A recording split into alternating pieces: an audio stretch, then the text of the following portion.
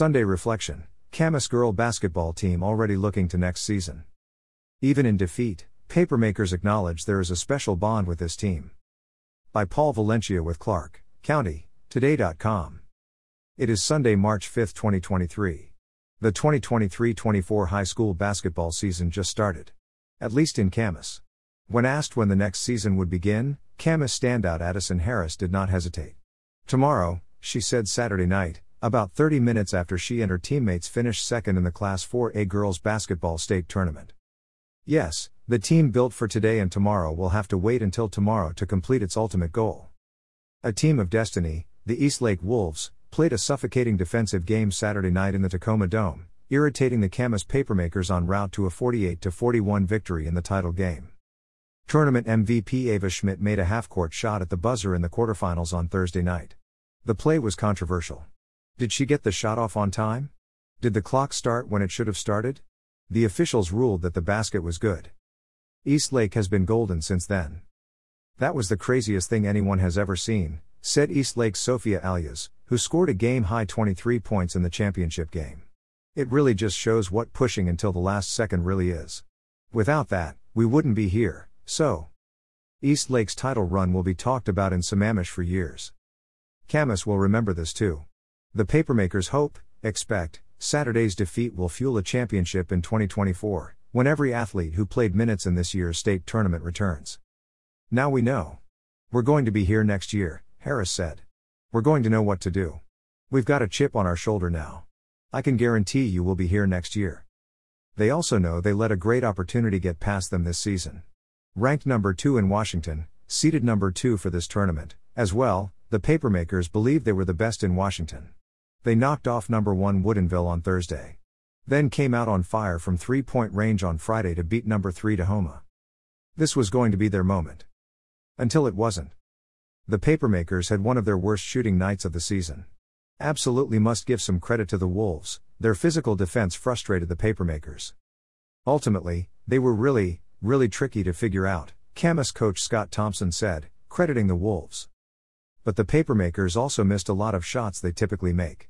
Camas was 5 for 19 from the floor in the first half and trailed 26-12 at the break. We just dug ourselves too big of a ditch in the beginning, Harris said. We weren't doing the details that we were doing in the second half. Shooting-wise, Camas never really improved in the second half. The team finished the game 26% from the floor. But that Camas defense? Wow!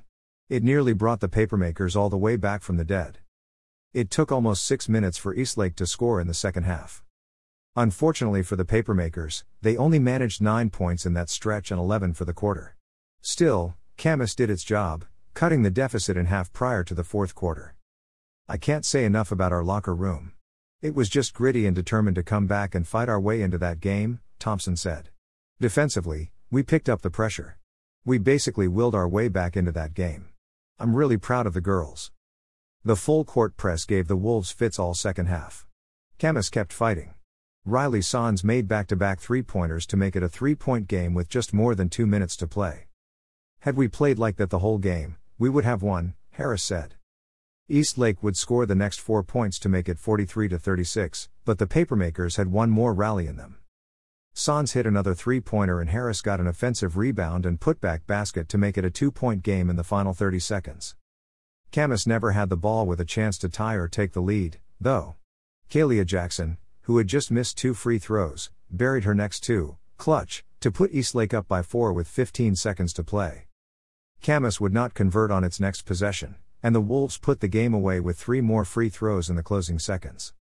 Even in defeat, though, Harris recognized the Camas unity.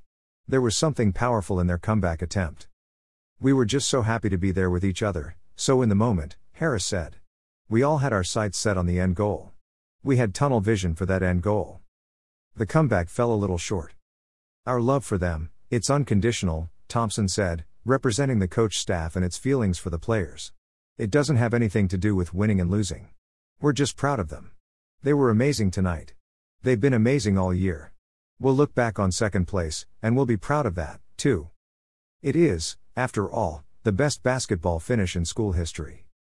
Eastlake, a team of destiny that needed a sports miracle just to advance past the quarterfinals, kept that momentum for the rest of the week. The Camas papermakers did not have a long off-season to think about it, though. According to Harris, the 2023-24 season has already started.